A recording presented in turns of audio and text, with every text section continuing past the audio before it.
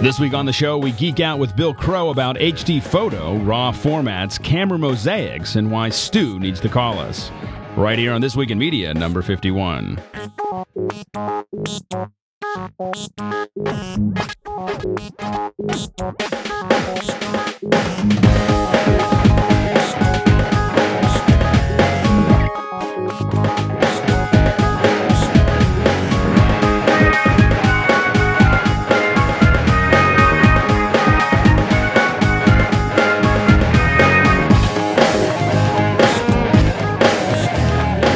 Hey, this is Alex. We are back. I feel like we were just here. We were just here. It was Las Vegas leftovers. Oh, that's right. That's right. It was very. Kind of had to cover it anyway. We had to cover it quickly. Yeah. So cover up the leftovers before they go bad. Get rid of them before they leak. Now I'm here mostly with the usual suspects, but we have a special guest we'll get to in a second here. So we've got John Foster. Hello, everybody. And Craig Severson. Greetings. Kenji Kato. Greetings and salutations. And a special guest, Bill Crow from Microsoft. He is the program manager for HD Photo. So, ooh, special guest. I like the sound of that. Cool. He is. He is. We don't get very many special guests in the dungeon, but it's very nice to have you here. This is cool to come up, see the guys, see the shop. I've been a Pixel Core member for 3-4 years now, so to come to the mothership and stuff is a lot of fun. we're always surprised at who are Pixel Core members. You get this because there's enough that I don't keep track of it all. I don't read every person's name. I used to, but. You don't read all the profiles anymore, Alex? I used to, but I there's too many now. Yeah. So Bill, okay. you had to be driving in the car and nearly crashed when you heard us shout out. That was so insane. My wife's at a horse show. I drive to the horse show, help her unload horses and stuff. I'm driving back in the middle of the night through Washington, and I just got the Zune player, listening to my podcasts, and so I'm listening to the TWIB, and then you get in the after show, I guess. Mm-hmm. And all of a sudden, out of the blue, too, it was like you just totally non sequitured, and, hey, we need to get hold of Bill Crow. And I literally almost drove off the road. That's funny. It was just it was one of those, wait a minute, where am I? Because you kind of doze off as you're driving, you're just listening. You're in the after show, so you guys are just kind of rambling. And it was just like, it was equivalent to that feeling of like when you've driven 10 miles and you don't remember the last 10 miles, and something really wakes you up. So yeah, that was truly a weird experience. You should do that to more people. It's worth it. Yeah, well, it's really, thanks so much for taking us up on it. No, it's fun. And as I said in the email, I'm not too hard to find. I was a member. Exactly. But that was great. I was glad I was able to. Now, what's bringing you down to San Francisco? I've been at a bunch of meetings down in the Bay Area, so I'm taking care of those and stuff. So excellent. Working on HD photo related stuff. Awesome. And we're going to have a long, extended talk about HD photo a little later. And I think there's just a little bit of news. There really isn't that much to talk about today. It's still the aftermath of NAB, and everyone's gone. Yeah. So I know all the. So everybody at a booth, I know that when I'm talking to them, there's no bother. I don't even bother to send them an email because they're not there. But I still send it and then stack them up. And so anyway, there's not that much news, but there is a couple things. Well, this is related to our subject for today, which is basically the digitalness, the imaging, right? And so it's an article that's in Variety that talks about how digital is proving way more problematic than anyone ever thought. From an archive point of view. Right. It used to be that you took your film stock at the end, put it in safe canisters, put it in the rock quarry, and it was good. It was good for, 25, 50 years, depending on the archive. Then you typically forgot about it and then left it too long. Right. Now we're restoring it. But it was good enough so when it became a problem, it was someone else's problem. Exactly. It was the life cycle of someone's work, career. That was the important part. And if you want to see what this process is when they restored the Star Wars films 4, 5, and 6, they had to go through this incredible negative restoration where there was essentially nothing on the negative, and they had to recolor correct it and figure out all this stuff to pull that image off of there. Well, the same thing happens with digital in a way, because if you take and put a RAID from, say, 1995 in the storage cabinet, It's climate controlled, but if you turn it on, you may or may not have a RAID when those drives spin up, just because of the age of the bearings, they could have unhermetically sealed. The power supply might not work. There's all these other problems that go with that. I mostly drop mine. You drop them before they go bad, right? No, you have a story about dropping something. Well, it's not necessarily dropping something, is it? I've dropped a couple laptops and hard drives, and because there was the one from the car crash that was pretty cool. Oh, no. And then, but the hard drive was fine. Yeah, I was working on a PowerPoint slide, and on the way to something that I had to show it on. And you weren't driving, were you? What? You weren't driving at the time. No, I was not driving at the time. There was someone else driving at the time. But it was. Here's the worst part: is it was like a military. It was a meeting with someone in the armed forces, and I was talking about how you could use Macs in the field, and oh no! And the guy literally bumped the car in front of him, and if the back of your LCD gets hit by a airbag, just in case you're wondering, it shuts immediately, but the impact causes this nice little like shattering effect design. Oh my god! And it looks like the pieces of the screen are in different places, and it's really cool. Wow! But anyway, so the digitalness. That has nothing to do with it. That would be, as Merlin would define it. Rat hole. Yeah, we need to get that. We should borrow it from Merlin. We're never doing that on the show again. Okay, fine. Okay. So the other problem that they're finding is that the digital intermediary, the thing that's taken the scan, and they go through this a couple of different times, where does that go? How does that get saved? Does it get saved on hard drives? Does it get saved on tapes? Isolinear chips. Oh, wait, Star Trek, sorry. Isolinear chips. Yeah, we put it in the crystals. Yeah. Right, but if you don't cycle the crystals, they go away after 10,000 years. So it's not a good idea to store a hard drive into deep storage. Well, I found that do you keep it on like an old television? Like Well, you have to spin it up every now and then. So you actually have to make the drive do its thing. Otherwise, what'll happen is all these bad things. Well, I think over time. Over time. I consider this an opportunity. It is an opportunity. But it's an opportunity for an intern to have to plug the thing in. No. Spin the drive every 6 months. Sub-industry to get going, to keep data alive. Well, but the idea is that you should, over a period of time, as storage becomes cheaper, you should migrate that data from that old broken hard drive or potentially broken hard drive to a newer place. Right. So that the data actually gets read. That's what the service will do. It'll keep things spinning and it'll keep migrating. Okay, so someone should start note this. to someone in Burbank. Give me 10% for the idea. Make a big storage data facility. Yeah. Amazon and stored in HD photo. Yeah. Well, but they can't. Okay, so S3 is interesting to a point for this, but it doesn't actually solve this problem because your data lives online at that point. Your data's online at this point, and so you've got 1 million feet of film that's been scanned. Mm-hmm. Okay, well, how do you pull that off at S3 without it taking 5 years? Silence in the room. Connection with.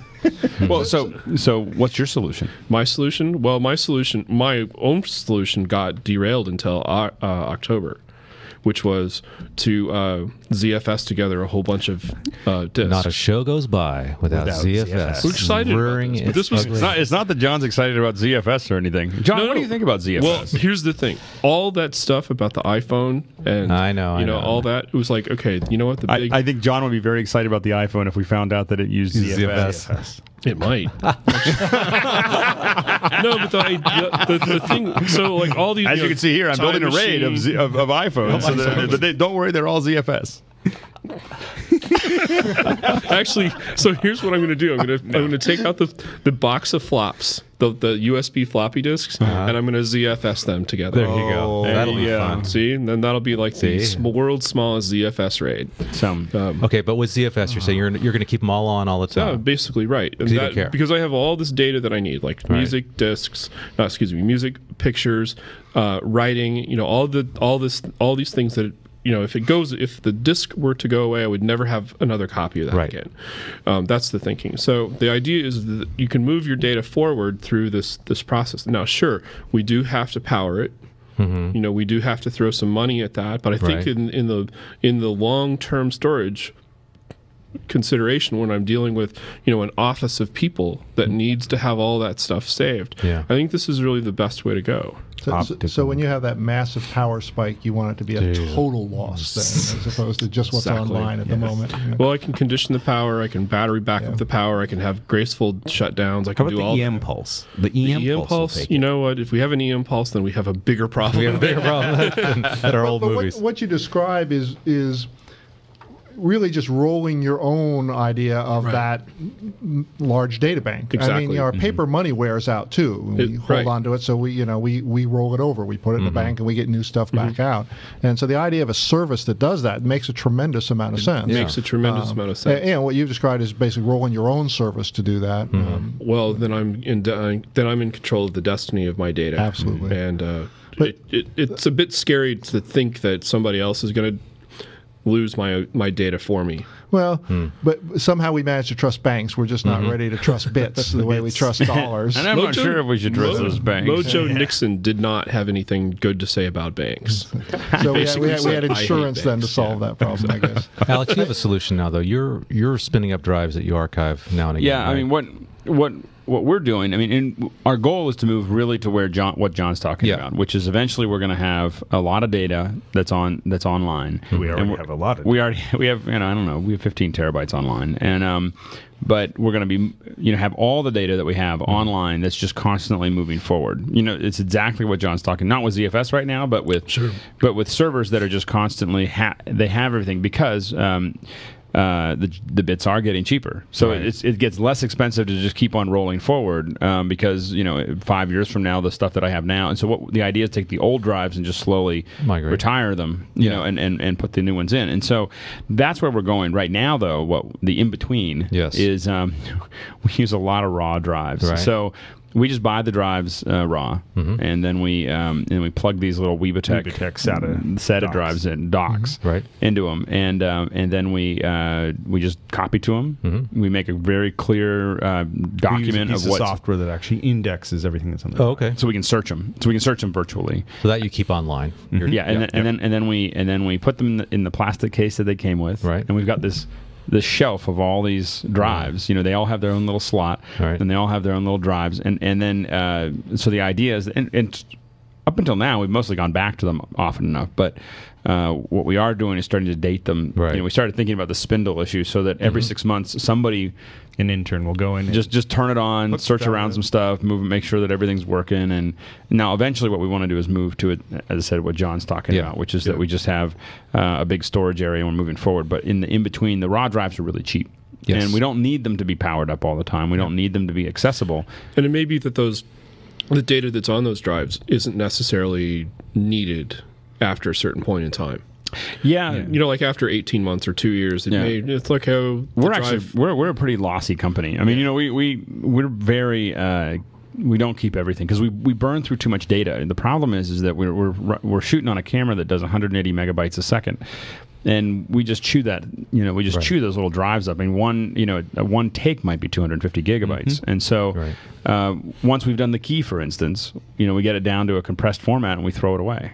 We just we throw away the original stuff. Because you do that. It does hurt, but you can't. You're just like, it's too expensive right now. The budgets are too small for what we're doing to make it. But at some point, it's probably cheaper to just reshoot it, knowing what you know now and making it better, than it is to fret about. We go through the process of. I mean, for stuff that's like film-like work.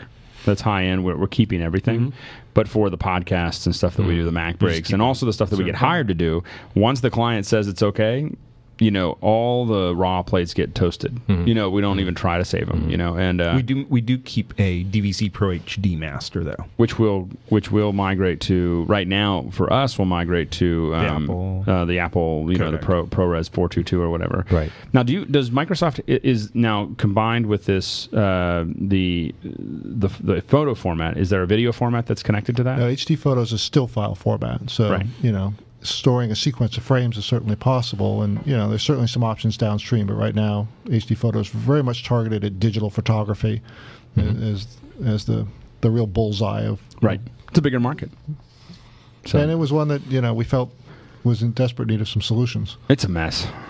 There's so many file formats, and there's so much stuff, and it's. NAF, RAW, TIFF, JPEG. And no one can get along. And no one can get along. You're just in this mess of. Well, and the amount of misinformation about all those formats. Save it as TIFF because that's the best, or save it as Photoshop only because that will give you this. I was at a camera shop that will remain nameless today, buying a camera, and was told unequivocally that my HV20 that I was buying, the HDV camera, would not use DV tapes. It would only use the new the expensive Sony high definition DV But it's tapes. a JVC. No, it's a Shouldn't it Canon. use It is the HV20? HV20. Oh yeah. He was. Misinformed. He was misinformed. He was misinforming lots of other people to his company's benefit. Yes. So, Well, digital photography, I mean, we're still using the technology that the whole industry of digital photography was born on. I mean, back when we started it was amazing that we could capture a decent looking picture and store it in a digital form and do something with it. And JPEG was a real godsend to make that happen. Right. But like I say, that's where we started in the very, very beginnings of all of this, back in mid-90s The early and before. Canon or Kodak cameras and so forth. And way back then, and some of the very first Fuji cameras. And, and we've gotten a whole lot better with technology, but in many ways, entropy has just kept us tied to those original roots. I mean, JPEG is digital photography today. I mean, it is just pervasive everywhere. It is the ecosystem. So. yeah, it's really hard to get out of that format in any industry. Once you have a system built up around it, it's problematic. So when we started working on HD photo, it started really in the earliest days of working on Windows Vista. We had just finished up shipping Windows XP. This goes back 5 years, and we did the basic photo stuff in XP: a photo viewer, photo printer, camera acquisition stuff. Just those are the basics. So when we were in the earliest planning work for Vista, we're saying, how do we make this better? Where do we go from here, and how do we improve? And improving quality was a big part of the things we were looking at. And we kept coming back to this bottleneck called JPEG in the middle. And it's like, well, there's nothing we can do about that. JPEG is photography, so let's work on something else. And then we come back around and no, it's JPEG. Well, there's nothing we can do about that.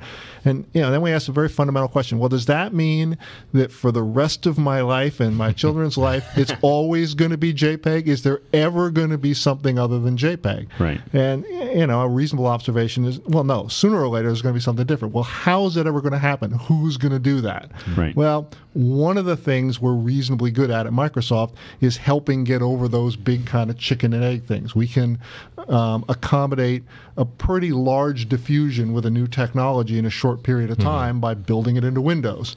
Right. And so that was kind of the head scratch moment that said, well, yes, this is something that we can probably invest in and help raise the bar across the board for digital photography. Right, but I think the differential here is that unlike other Windows technologies, this one's become, in essence, depending on how you want to talk about, more of an open source, a wider adoption potential, because it's not tied directly to Windows, is it? Well, it has to be successful. It's kind of an interesting challenge. I mean, working for Microsoft, I love working for Microsoft. It's a great company, but it's a very different company in many different ways. And everybody loves to position Microsoft as competing for that, and everything's a competition, everything's a battle, and the reality is that's not the way it is. The simple reality is Microsoft's not in a market share battle these days. I mean, it doesn't make sense. We have a fairly significant market share, and that's not how Microsoft succeeds moving forward, is trying to fight for market share. Other companies, that is an important thing, and we totally understand that. Our focus is to try to continue to extend the ecosystem. I mean, there's a certain volume of business which is Windows, but there's this multiplier of 100 or 1,000 times, which is the Windows ecosystem, of which digital photography is a part of. If we can expand that and make that grow, that ultimately translates to be really good for Windows too. So enabling technologies, are really good investments to help the industry as a whole. And there's no way a Windows-only file format achieves that kind of contribution in terms of being able to raise the bar. So, yeah, we've invested a lot in a file format. I've personally been working on it for 5 years. Lots of people have been working on it. Some of them even farther back than that if we look at the Microsoft research work. But Microsoft's not in the file format business. We are in the operating system business, and our goal is to keep raising the bar, keep making everything better, everything expand, create new opportunities, and that's going to ultimately sell more personal computers and new, better operating systems. That's why we're having this conversation today, because we think that we look at what HD photo is, and we're like, this is important. Well, and it's different than other. Even if you look at even like the QuickTime versus Windows Media or things like that, it's a different battle in essence because it is in my opinion, it's a broader format potentially. Right. I mean, that's why I brought it up back when I did initially, because I thought this is something that's worth looking at. So, well, it's the idea of how do we get out of JPEG. So the solution was to go to RAW, which is you have to do so much work to make RAW work. Out of the frying pan into the fire, baby. Right. Yeah. Well, and RAW is not necessarily standard either, right? No. it's by no means standard. Right. No, because from what I've gathered, it's the core of the camera, right? It's almost like like running MS-DOS, where you can write to the metal. Right, you can go in and write a printer driver that goes to that one port in memory. Nikon has NEF. Canon uses a variation on TIFF that is theirs. Sony has their own RAW format. Pretty much all the manufacturers have their own RAW format, and they all do it a little different bit depth and things like that. So it's not all the same. Wasn't Adobe attempting something with the DNG format? Yeah, so but what's that? How? So DNG, the digital negative, is some really cool work that Adobe did to say, rather than having all of these different raw file formats, why don't we just all agree on the format and do it all the same way? Okay. And let's look at all the different parameters and all the things that make them different and find out a way we can parameterize that. We can describe that in a file. And that certainly makes huge sense for Adobe, which has to support all these different raw file formats in their software. And every time a new camera comes out, they're 3 months behind the curve until they can update Adobe Camera Raw, or now Lightroom they have to keep updating too. And so it clearly makes their job a whole lot simpler. But I think what we've seen in the industry is the camera manufacturers aren't interested in that. And there are some good business reasons and technical reasons for that. And this is really tough because as a photographer, you like the idea. I don't want to be dependent on this camera's specific proprietary raw format. And Canon exacerbated the problem a little bit because they've already obsoleted support for some of their earliest raw formats. And so the concept of having a normalized raw format has a lot of value from that standpoint.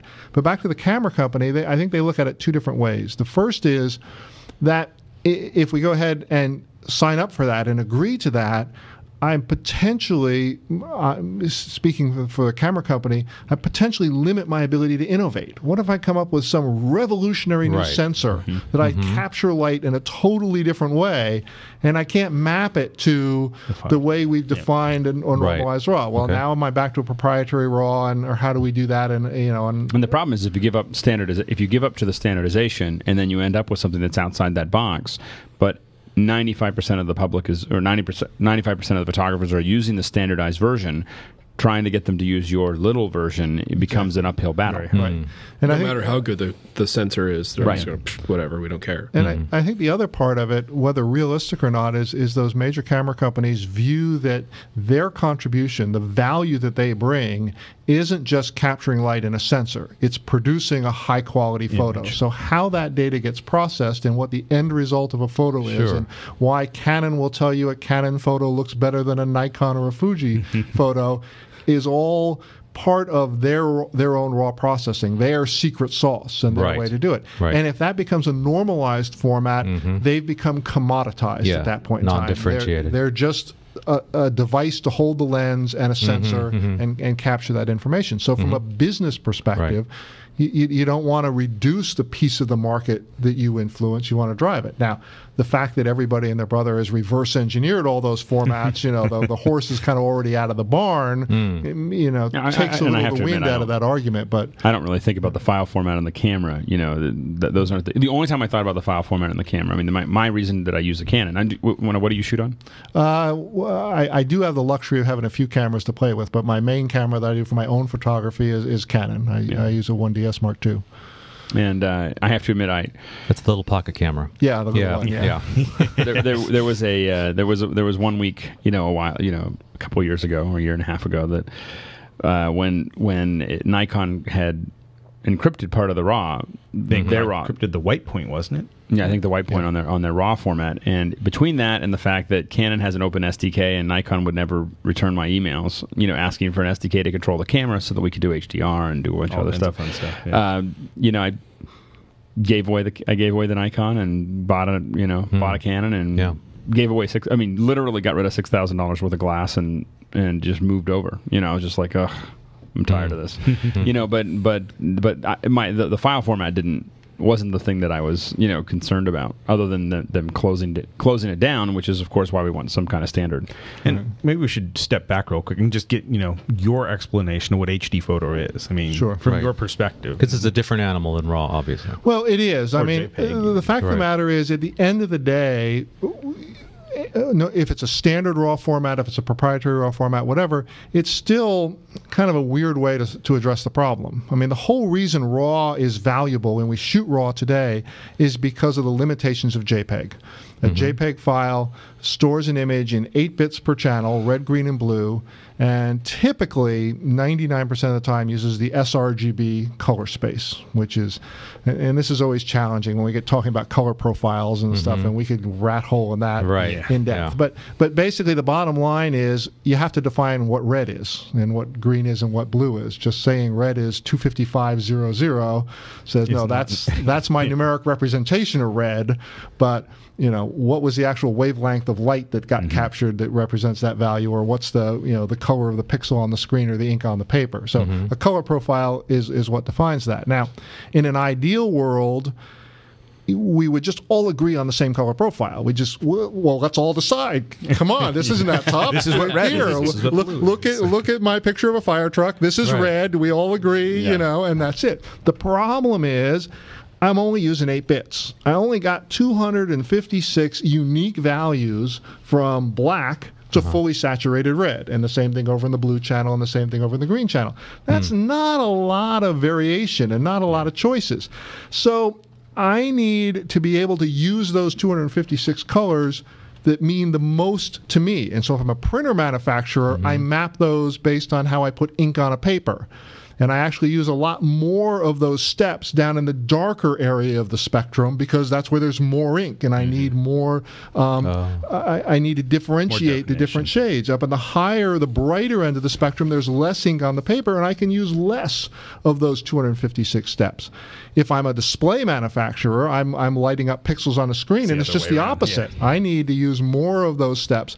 So each of those has their own color profile. Here's my most efficient way to use those 256 steps. Now, of course, the problem is we don't agree, so somewhere along the line, we have to translate that. We have to convert from one to the other. And that just becomes this huge pain in the butt. Yeah. What profile am I using? What's my working profile? What's the end profile? And there's hundreds of profiles, thousands of profiles. Theoretically, every device has its own profile, and there are displays, and there are ways we measure those profiles, and printers we measure the profiles. But to make life simple, we all said, okay, fine, we just got to pick one. Okay, it's the least common denominator profile. And so that today is sRGB.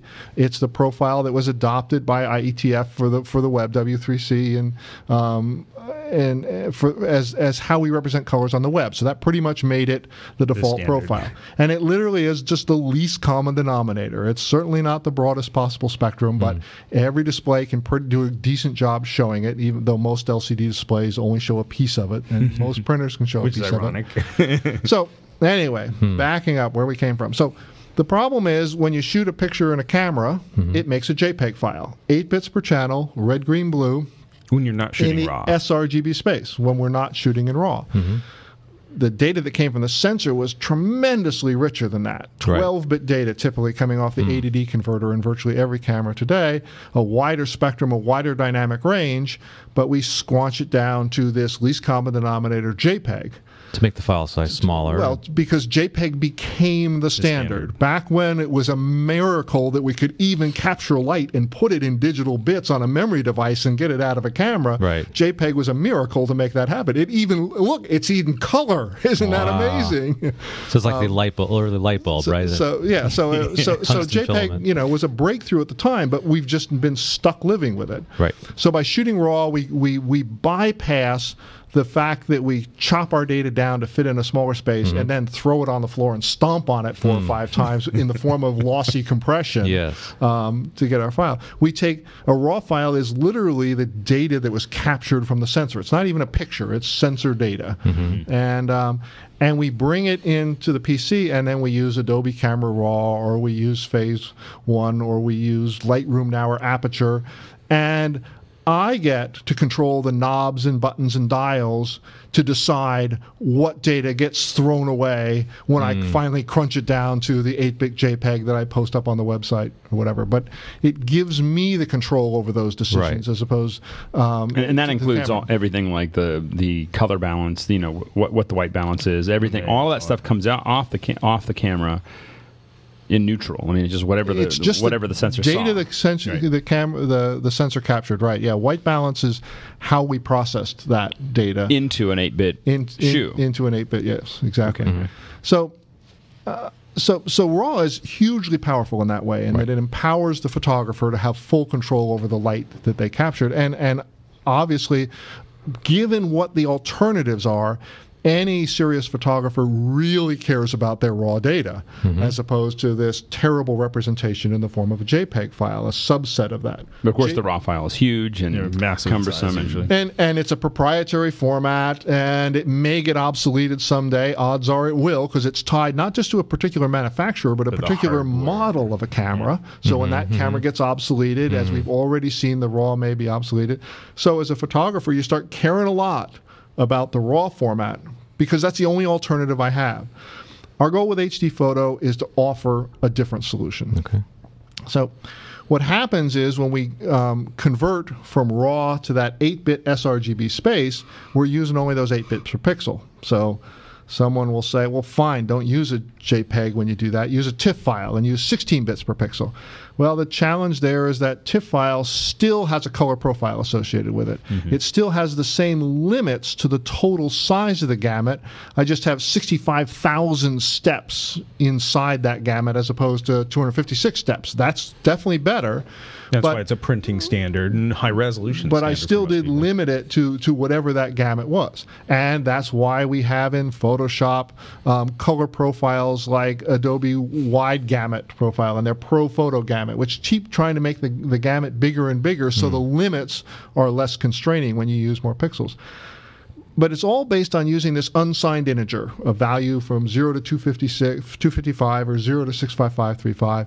With HD Photo, we have adopted what's been done for high dynamic range, wide gamut processing in the visual effects market and other areas to say, let's not use an integer fixed point that only goes from 0 to a positive maximum value. Let's just use a floating point number.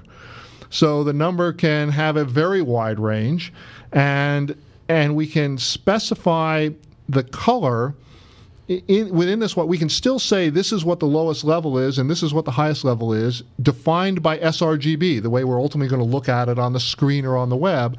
But those numerical representations, which in 8-bit JPEGs is the absolute bottom of the numerical range, 0, and the top of the numerical range, 255, now are just 2 floating point numbers in a much bigger range.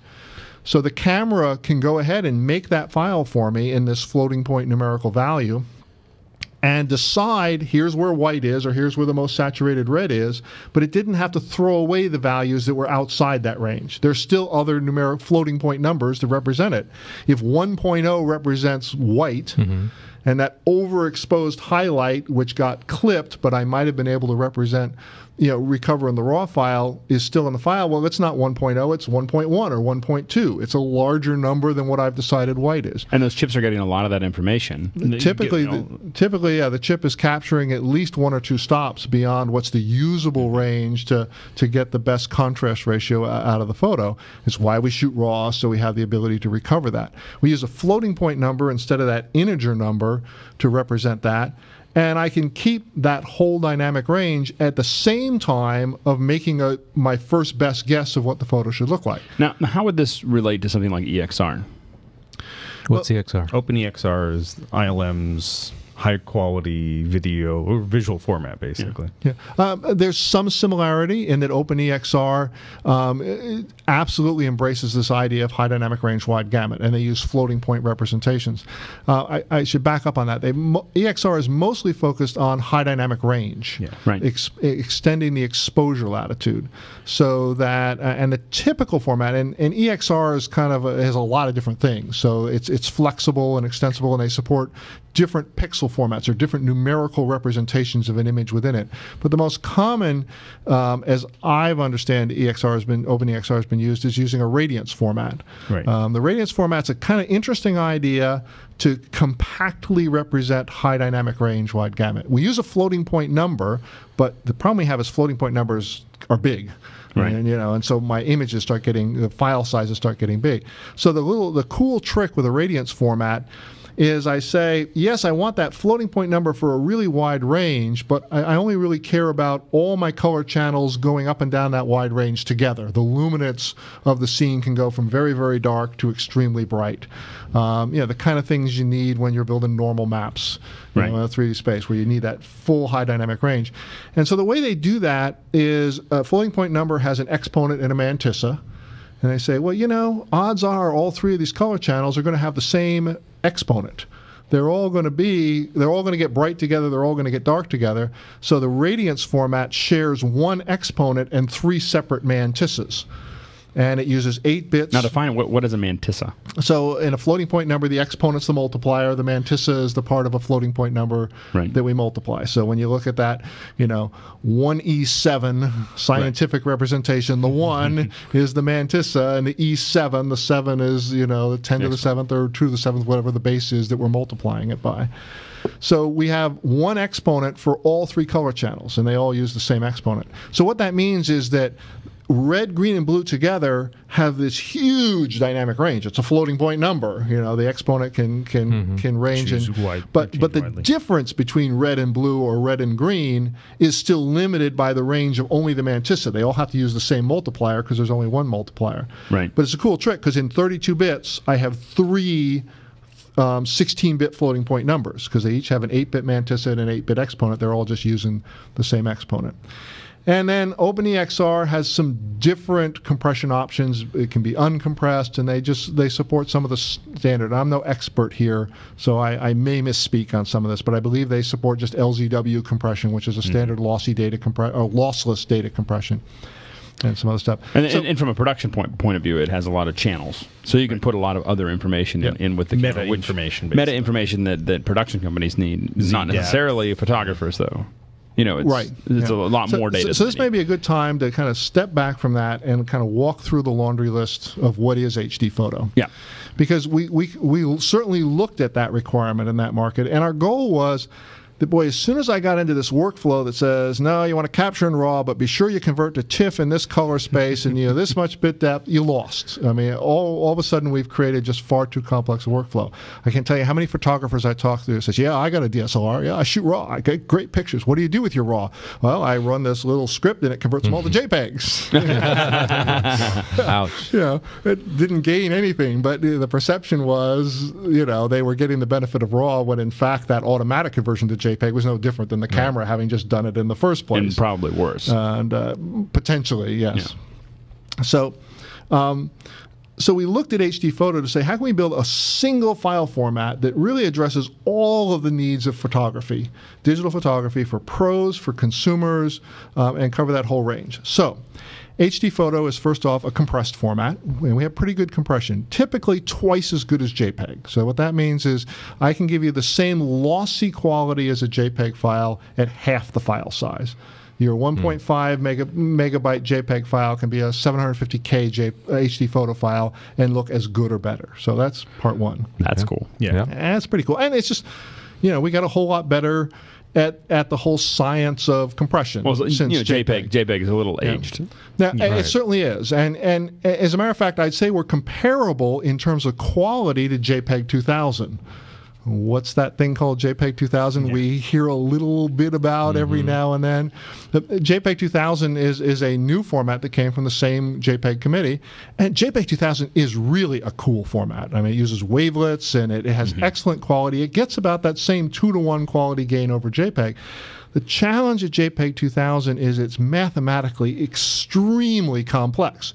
You're just never going to put JPEG 2000 into a $200 digital camera. So it works great on a computer, but you're not going to put it in a camera. And it's processing power we're talking about here. Just the computational power. It needs lots of memory buffers for all that wavelet stuff, and it's arithmetic coding, and that's just hugely complex. Is it slow then as a result? Yeah, I mean, it requires larger processing power than most people are going to put in a small camera. Lots of people said or looked to wavelet as the next generation. It was like, oh, this is wavelet. So for the longest time in medical imaging stuff, for example, you saw wavelet, and then they found out that too heavy. It was even for the medical guys that said, great, we'll throw $100,000 at this.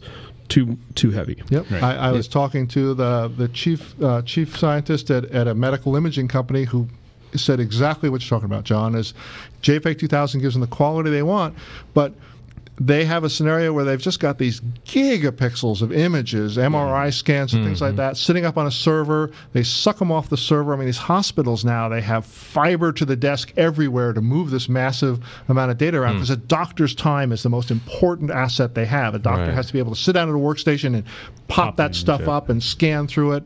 And 5 years ago, they were totally bottlenecked by networking. They just couldn't get all that data down there. Now they're fiber to the desk, and they got these huge gigabit networks, and now they're bottlenecked by CPU processing. They can't put a fast enough workstation on the desk. The imaging resolution they have for medical imaging is massive. With JPEG 2000, and it's computationally too much. Now, that's not to say there aren't some cool markets for JPEG 2000, and it's finding some interesting niche markets, but consumer digital photography certainly isn't one of them. So, Can we quickly subtitle wavelet for me? Well, wavelet is a type of compression. Okay.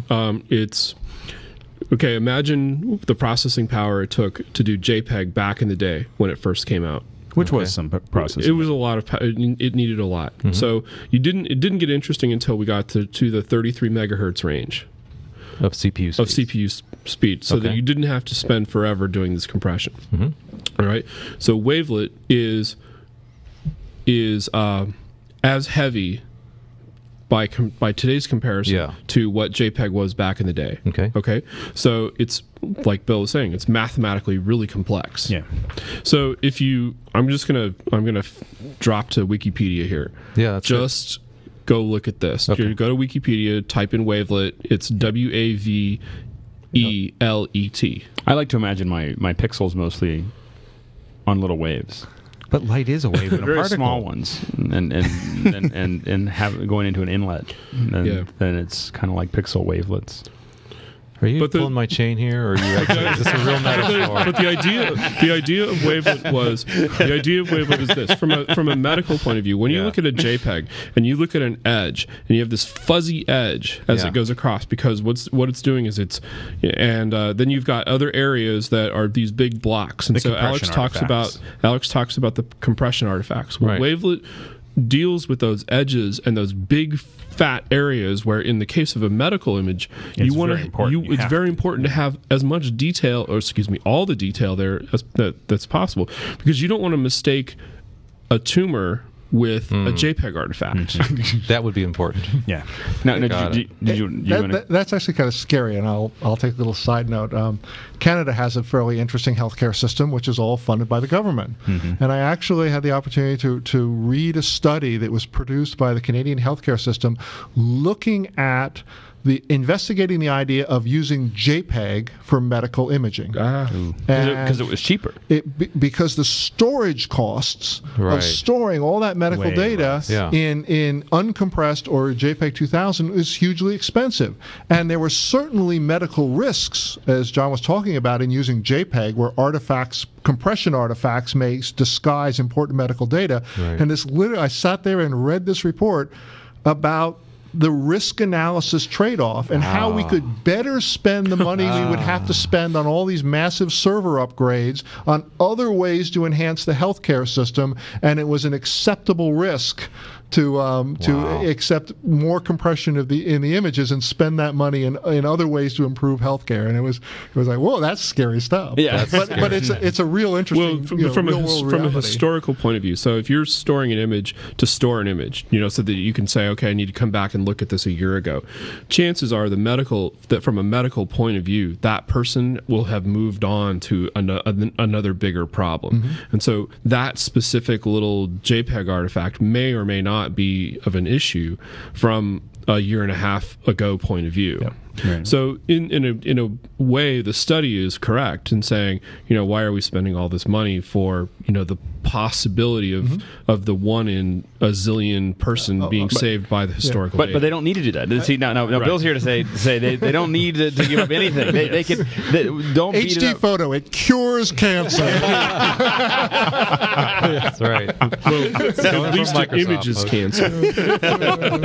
So anyway, we're doing the laundry list of features. So HD photo is good compression, twice as good as JPEG. Right. HD photo has very flexible on the pixel formats we support. So a pixel format is like red, green, blue, 8 bits per channel is a pixel format that JPEG uses. Well, we support that pixel format. If all you want is your same old 8-bit per channel sRGB data, you can do no problem. You can do that HD photo. We'll make it half as small. But we support 8-bit per channel. We support 16-bit per channel. We support 32-bit per channel. Cool. That can be unsigned integer, like we use in JPEG. It can be a signed fixed point integer, and that's an alternative to floating point. I don't have to go all the way to floating point, but I can, instead of my range of numbers representing just 0 to 1, black to white, I can represent, for example, -4 to +4. So it's black to white plus more than enough greater range so that the extra data that came from the sensor is still in the file. Another way to say that is I'll use a 16-bit file, and I'll use 13 bits to represent the black to white range, and I'll save 3 bits to represent, an 8 times expansion, that -4 to +4 around it. But if that's not enough, we'll support full floating point too. 16-bit floating point, 32-bit floating point. I mentioned the radiance format with a shared exponent that OpenEXR uses. We support that natively. We compress radiance format. So we support red, green, blue. We support CMYK, which is very important to printers. We support monochrome, because that's handy to have.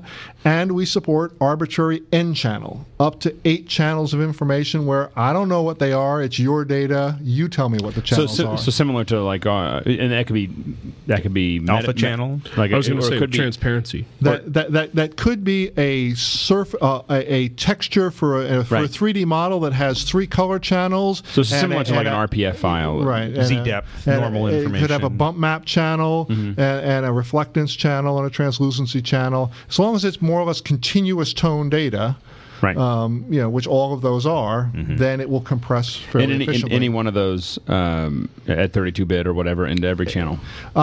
There are some limitations. And quite frankly, they aren't technical limitations. They were strictly design decisions we made. If you mapped out all the possible combinations of pixel formats of number of channels and bit depth and bits per pixel and floating point or fixed point, it's a massive number. And so you for dropped the silly. You pragmatic reasons, we picked the ones that were most important, to the key market of photography. You dropped the silly ones. Yes. Just the unreasonable, the zillion pixel format. We dropped the silly ones, but I'm sure there's quite a few of them there that someone will look at, even me, quite frankly, 4 or 5 years after we made some of those decisions. So are those extra 8 channels, are those 8-bit or 16-bit? They're 8 or 16-bit. But right now, at least they're 16-bit. 16 is important.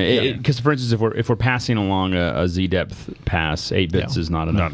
The main reason we implemented N-channel support was for the printer market. Right. If you want to put an image in the final color space of a printer inside a printer spool file, for example, again, remember, my target was digital photography, and that's on the path to digital photography, is getting that image to the printer. Then a printer describes that usually in its color space, defined in a number of color channels defined by the inks of the printer. And so that's the main reason we support N-channel. And so unsigned integer, 8 or 16-bit, absolutely covers that need. So better compression. One other thing I'll go back on compression and talk about is we support both lossy and lossless compression. Now, lossless compression and lossy compression isn't totally new. There's different flavors of JPEG. There's JPEG LS, which is lossy, but how many people have a camera that lets me switch my quality setting from basic to fine to lossless JPEG? Right. It doesn't exist. The reason is, even though they're all part of a standard from JPEG, they actually are completely different algorithms. Right. So if I'm implementing it in a chipset in a camera, it's another whole set of gates, it's another whole algorithm. In HD photo, lossy and lossless is the exact same algorithm.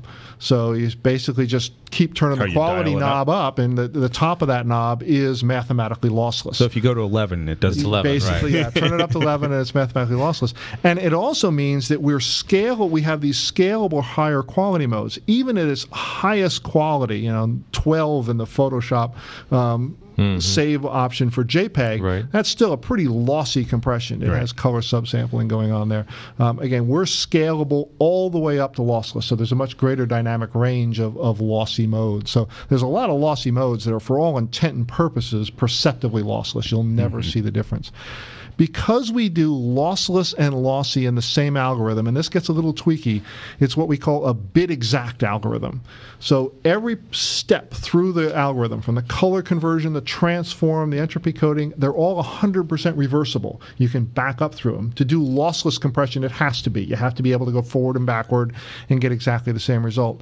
JPEG is not that way. It's not a bit exact algorithm, so that's why you'll see different results decoding the same JPEG image. Even if you save with it at the different decoders. same quality level, it's going to reinterpret it every Different time. decoders might interpret it differently for particular optimization reasons or things like that. It's also one of the reasons why if you encode, decode a JPEG file 10 times, you pretty much wind lose up quality. with You're garbage. going to hammer it, right? Yeah, at the end.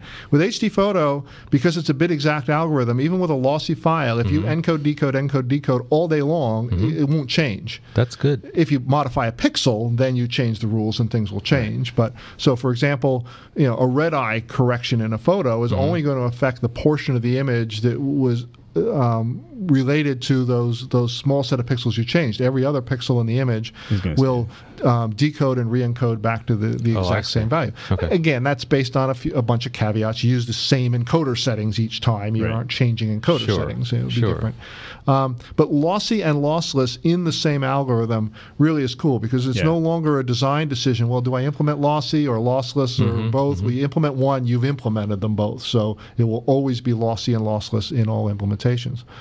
And then we also support in HD photo some very powerful decoding capabilities, typically described as progressive decoding. So if I've got this massive JPEG image and all I really need is one little area out of it, I pretty much have to decode the whole image, because it's just a big pile of compressed bits. Until I run it through a decoder and get an uncompressed image out, I can't crop down to the piece I want. But with HD photo, it's fairly structured in that compressed space.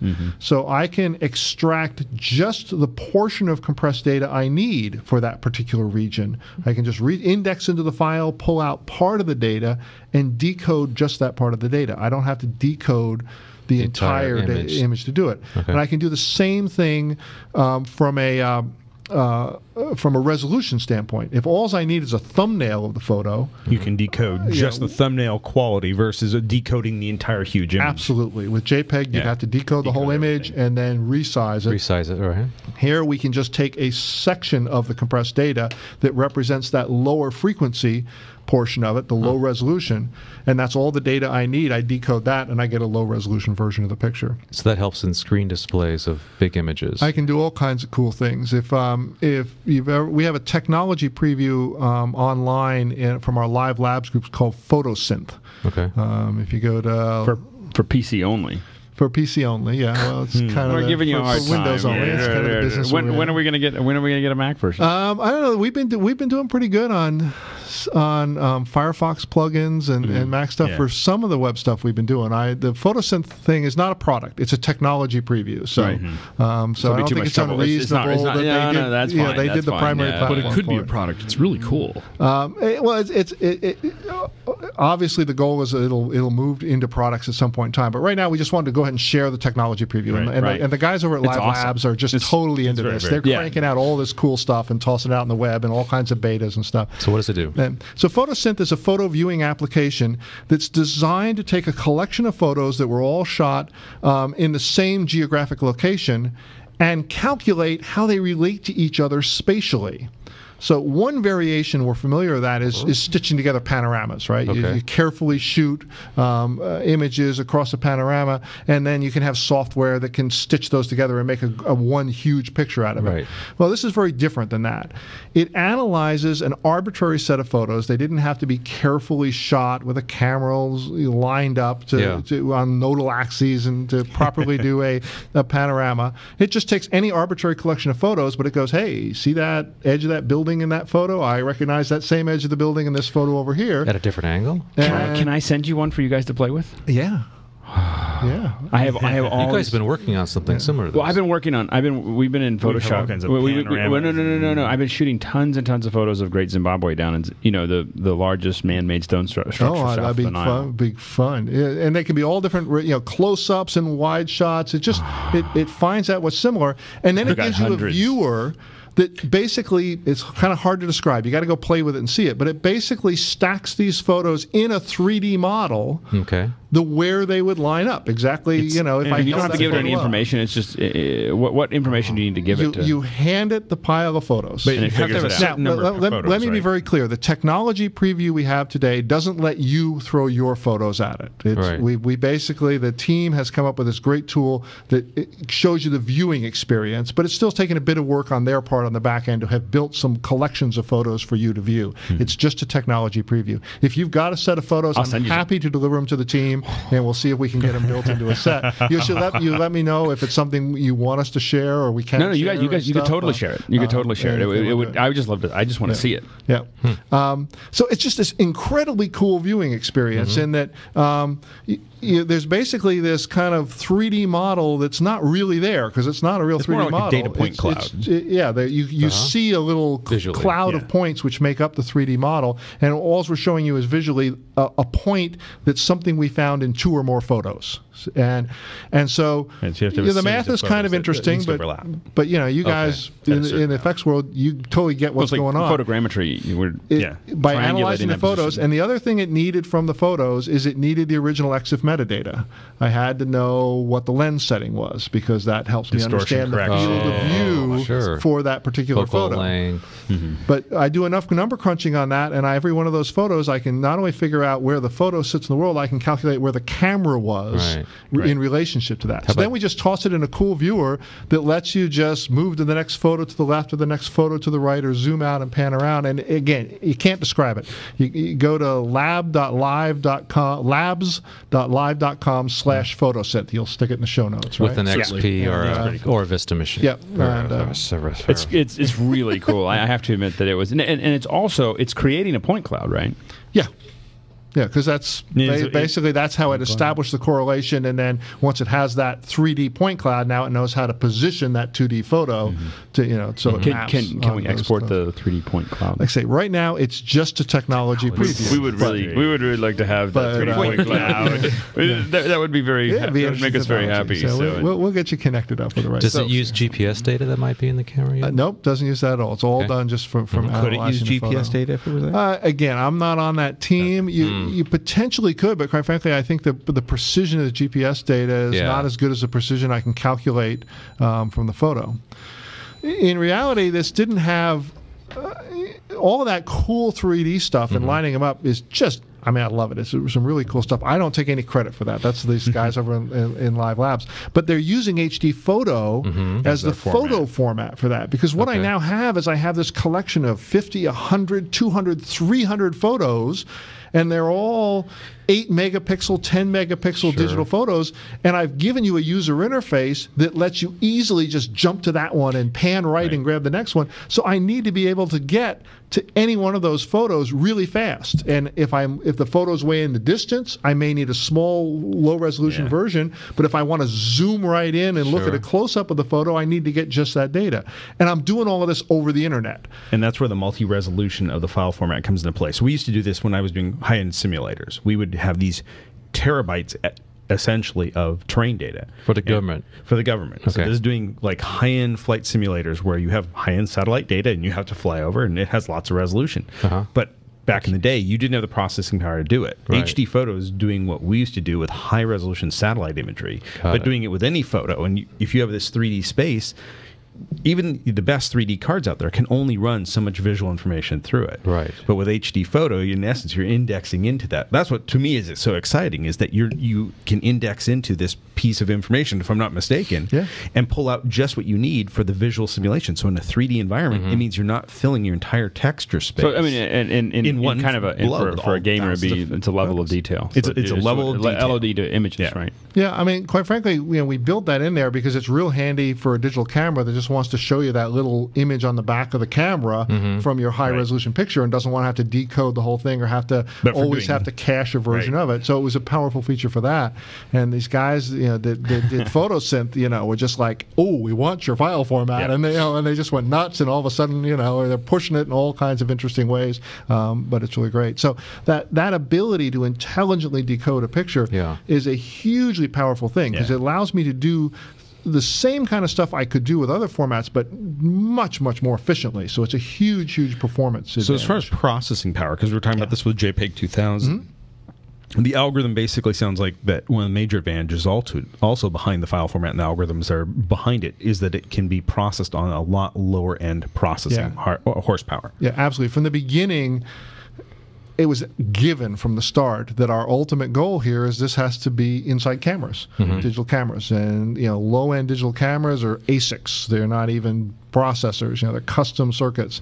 And so it has to be a really simple algorithm. It turns out it's something we have quite a bit of expertise in, and even in the group that I'm part of, because we're the same group that's done Windows Media Audio and Windows Media Video and VC1, which is in all kinds of tiny little inexpensive music players and stuff like that. So understanding that business and that market and, how you build an algorithm so it can be easily implemented in ASIC, how it can take advantage of parallelism and higher end, that's all stuff we happen to have some pretty good expertise in, and we've leaned on that pretty heavily from the beginning in designing HD photo. That was part of the problem we had to solve, is to make sure it worked in those very low end, inexpensive devices. So yeah, we're absolutely designed for that.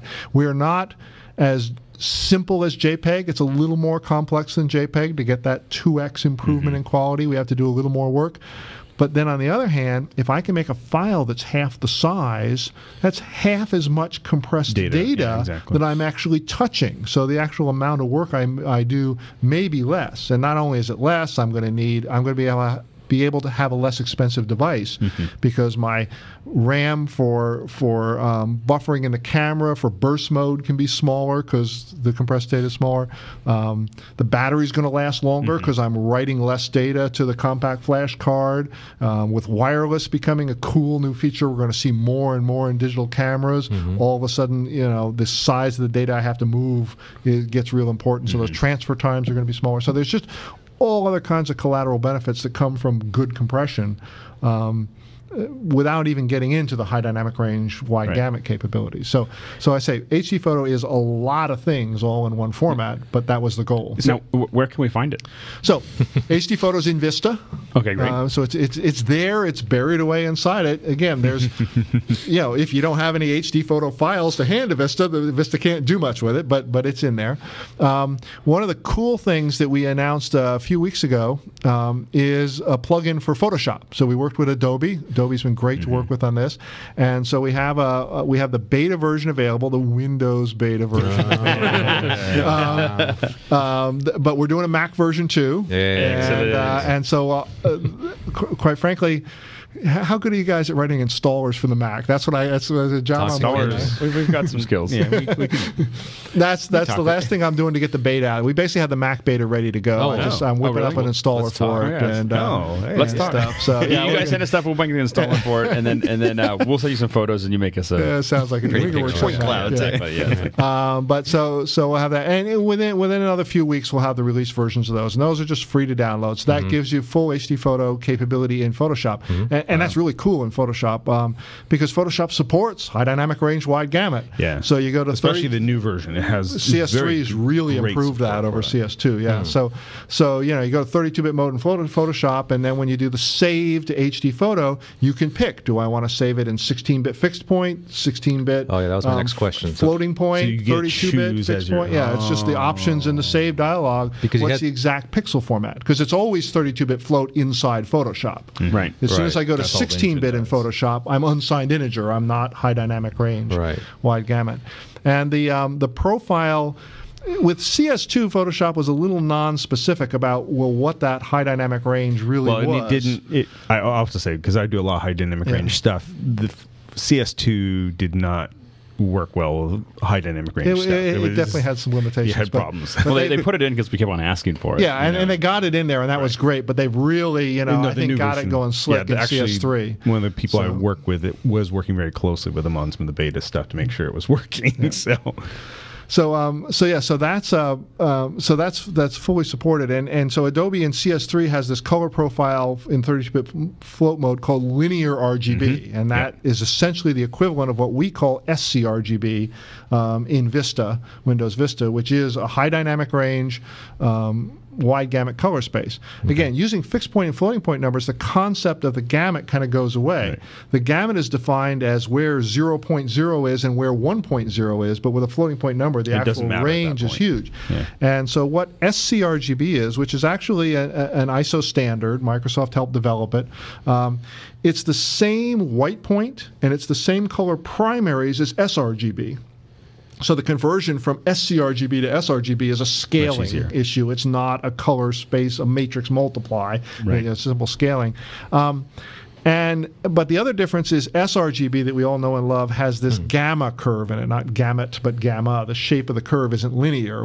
That's so we can weight how we spend the pixels up to the higher end, the brighter end of the range, and less at the lower end. But when we have more pixels to spend in this high dynamic range, we can go back to being truly linear. And so Adobe's linear RGB, just like sCRGB, is a linear gamma, get this right. And that's ideal for actually doing the image processing. Right. You want to do your image processing in a linear space. So we were answering the question of where can you get it. It's built into Vista. We have Photoshop plugins, the Windows beta available now, Mac real soon now. We have a device porting kit, and that's designed, that's for the camera manufacturers, but it's really for anyone else. So the device porting kit is available for download. It includes the bitstream specification. It includes ANSI C reference source code for the encoder and the decoder.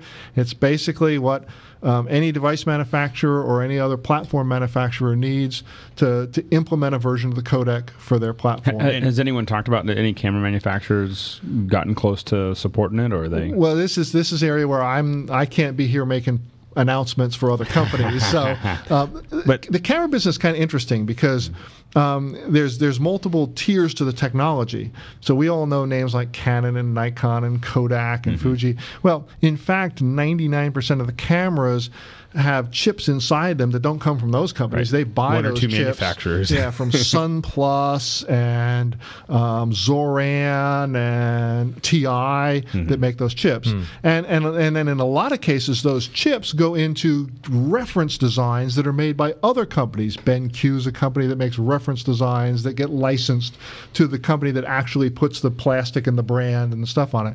So putting HD photo inside a camera starts way down at the silicon first. It's got to get inside those chips. And so a couple of those companies, and again, I'm on the development side, I'm not on the business side, so I'm not going to remember all the names, but I know SunPlus over a year ago announced that they've got HD photo in their chipsets and ready to go. I'm not privy to all the deals SunPlus might be making with their customers. Right. There's been a couple other of those chip companies that have made similar announcements. But I think one of the differentials here, if I'm not mistaken, is that there is no fee for including HD photo in your hardware or in your software. Is that correct? That's right, yeah. That it's in essence an open access that you can go in and get the libraries. You can put this in your software. You can add it in, and you can add support for it without having to pay. And this is always fees. a big concern. You always get into this licensing fee. You get the same thing that we're seeing with MPEG. I mean, there's all this. Even H.264. Even H.264, MPEG 4. All this stuff. It really is tough, and it's challenging. And there's business issues. What's the business we're in? Where do our revenue come from? There's intellectual property issues, and who owns the intellectual property? Who controls that? And how is that licensed? And who's protecting that intellectual property? And I wish all this stuff was simple. I wish you could just say, "Oh yeah, it's open," but open is such a loaded word. Right. So we make this available with a simple click-through license. The license has some obligations, but the obligation is that you're building HD photo. So one thing we are protecting that we're not doing with a porting kit is saying, take these inventive ideas we came up with in compression, Make your own which are version now of it. fully documented in the spec and the sorting kit, and go make your own compressed format. The license does not allow you to do that. So from that standpoint, I reserve the right that I can use my own compression technology to do other things with, but I want people to support HD photo. So And if you're what not you're building charging is for it. support for HD photo, that's you're totally free to do. If you do want to license my technology to build your own file format, I'm happy to talk to you about Yeah. that. It's probably just not going to be free. Or maybe it will be, but that'll be next year's discussion, not this year's. I think the general perception is in the still image market, file formats, compression technology is free. Back to the days of JPEG. And indeed, all of a sudden we all got surprised about that. We thought it was free, and then We've talked about it on the show somebody, before. raised Well, look at the spec of LZW that. compression. LZW, like with the GIF, GIF, TIFF, all that. Yeah, all the ifs. Yeah, all the ifs. where that became the stumbling block or the showstopper for the compression format, or not for the compression form, but for the format itself. And that's why Ping got made. And it just kind of gets to the whole, I don't want to call it ugly, but I did, side of the business, where there's companies out there that perceive the business opportunity, the revenue generating business opportunity, if they got their hands on some intellectual property and the way intellectual property laws work and the way the process works, they're going to try to maximize the value of that any way they can. Microsoft invests a tremendous amount in creating and protecting our own intellectual property, but we're in the operating system business, we're in the platform business, and so we're giving away HD photo because it's a platform enabler. It creates new innovative stuff.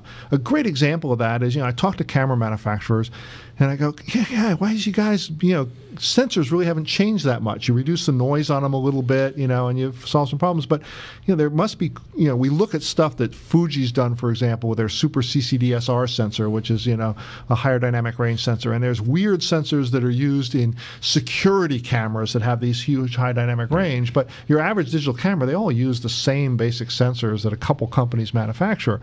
And the answer to that issue is because there's no reason to. The sensors today in every camera make great JPEG files. Right. So, 5 years ago, camera manufacturers might have been competing on quality, and then they got into the megapixel battle, and now they're realizing that that's not the battle. So it's cost and it's bells and whistles features. It's not. No, what do you think is the battle right now? Well, for cameras? I think cost and bells and whistle features is kind of what we're seeing in the marketplace. So we're adding, it's cool stuff, and I don't mean to slight it by calling it bells and whistles, but adding face recognition in the camera to Which try means to nothing to control me. autofocus and stuff. Yeah. It's face detection is what I Right. should describe. It's not recognize, just detecting faces. But for the large part, it's just a cost battle. It's how far can I drive my manufacturing costs down to keep my margins. 'Cause I know hit for those me, price points. when I look at it, I look at what I'm always like the holy Image grail for me. quality. Well, for me, the holy grail is high ISO that's clean and raw, which could be replaced with something like HD photo. Sure.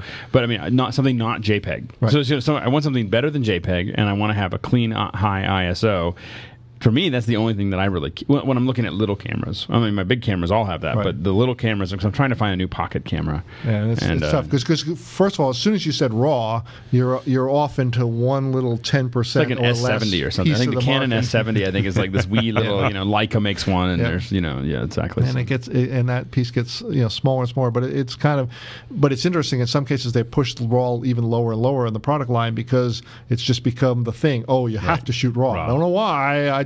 got to shoot raw. But that's the mythology that goes along with all this stuff. Yeah. That like workflow and how do I get the best image, and I have to use an SLR type. Yeah. Well, my big thing for RAW is just that I want to be able to color balance it later. Yeah. I just shoot a lot, and I set everything to manual, so sometimes I forget to change it from indoor to outdoor, and I just want to. Or for someone like me who's doing high dynamic range imaging, See, now, you know what's interesting is that sometimes I find that the high dynamic range imaging, the RAW, you end up with more grain. I've heard, yes, if we get into what, HD, then JPEG. well, there's some people are saying that you can just shoot JPEG and get the dynamic range you need and take enough exposures versus using RAW because you're actually going to get different noise patterns and things like that. So it's now, kind of do you find that the noise pattern is different for the RAW? Well, again, the problem with JPEG is so much has been thrown away by the time it gets to that JPEG file, and the camera's probably done a bunch of other processing, recognizing that, which includes a significant amount of noise reduction and stuff. So RAW is I'm just getting all the data, so it's in my control to do all the same things, Right. And there is a tweaky little segment of the market. I'm that way sometimes too myself, which will never let go of RAW, even with HD photo being everywhere, because I really care about issues of do I do my noise reduction in the RAW domain or do I do it after demosaicing, in the RGB domain? But It's like NVIDIA. That's your acquisition format, and then to me, HD photo, just in my mind, is sort of what you do afterwards. It's kind of like the ProRes 422 equivalent, or it's going to give video. standard cameras, if I'm not mistaken, a better photo image right out of the camera. But that's what I want. I want it in the camera now. But 90% of the reason people shoot RAW today, certainly 90% of the reason I shoot RAW, and I do a lot of photography, is that ability to adjust the white balance after the fact and to have full control over the exposure, to not have sacrificed any portion of the dynamic range to make a good-looking photo. Right. And those two capabilities exist in a 16-bit fixed-point HD photo file because I was able to take all that camera sensor data, map it to this sRGB color space, fit it inside those 16 bits, and still make a decision of what I wanted it to look like.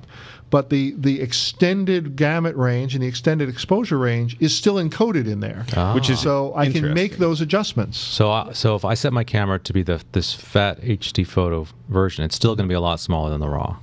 Well, there's this other little challenge comparing to RAW, because RAW has not been demosaicked yet.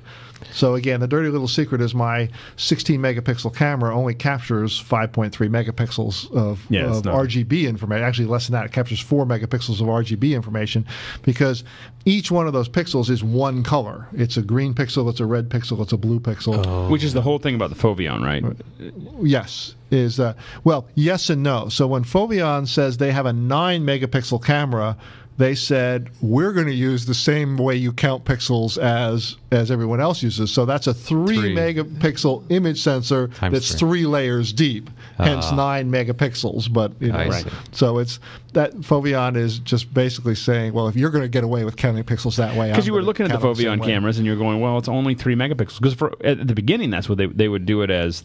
How many? When they first announced it, they did describe it as a 3 megapixel, and that was at the height of the megapixel wars. So smart marketing people said, screw it, we'll call it 9 megapixels because each of my pixels is 3 levels deep, and since each of your pixels is only one color, I can count it the same way.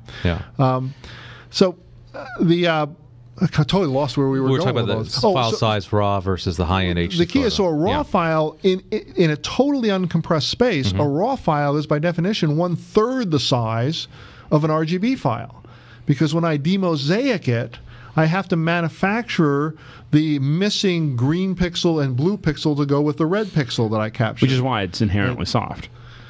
Yeah, and you also get certain types of chromatic artifacts because the red and the green and the blue weren't exactly aligned with each other. They're offset by a pixel, and that creates certain kinds of chromatic artifacts. Now, all of that becomes inconsequential when I crank up the megapixels. So when I'm shooting with a 12 consumer with a 12 megapixel camera, you don't need 12 megapixels unless you really like to bracket frame really wide and crop a lot. But that's more, unless you're making wall-size posters, that's overkill. So what you're really doing is totally oversampling your image.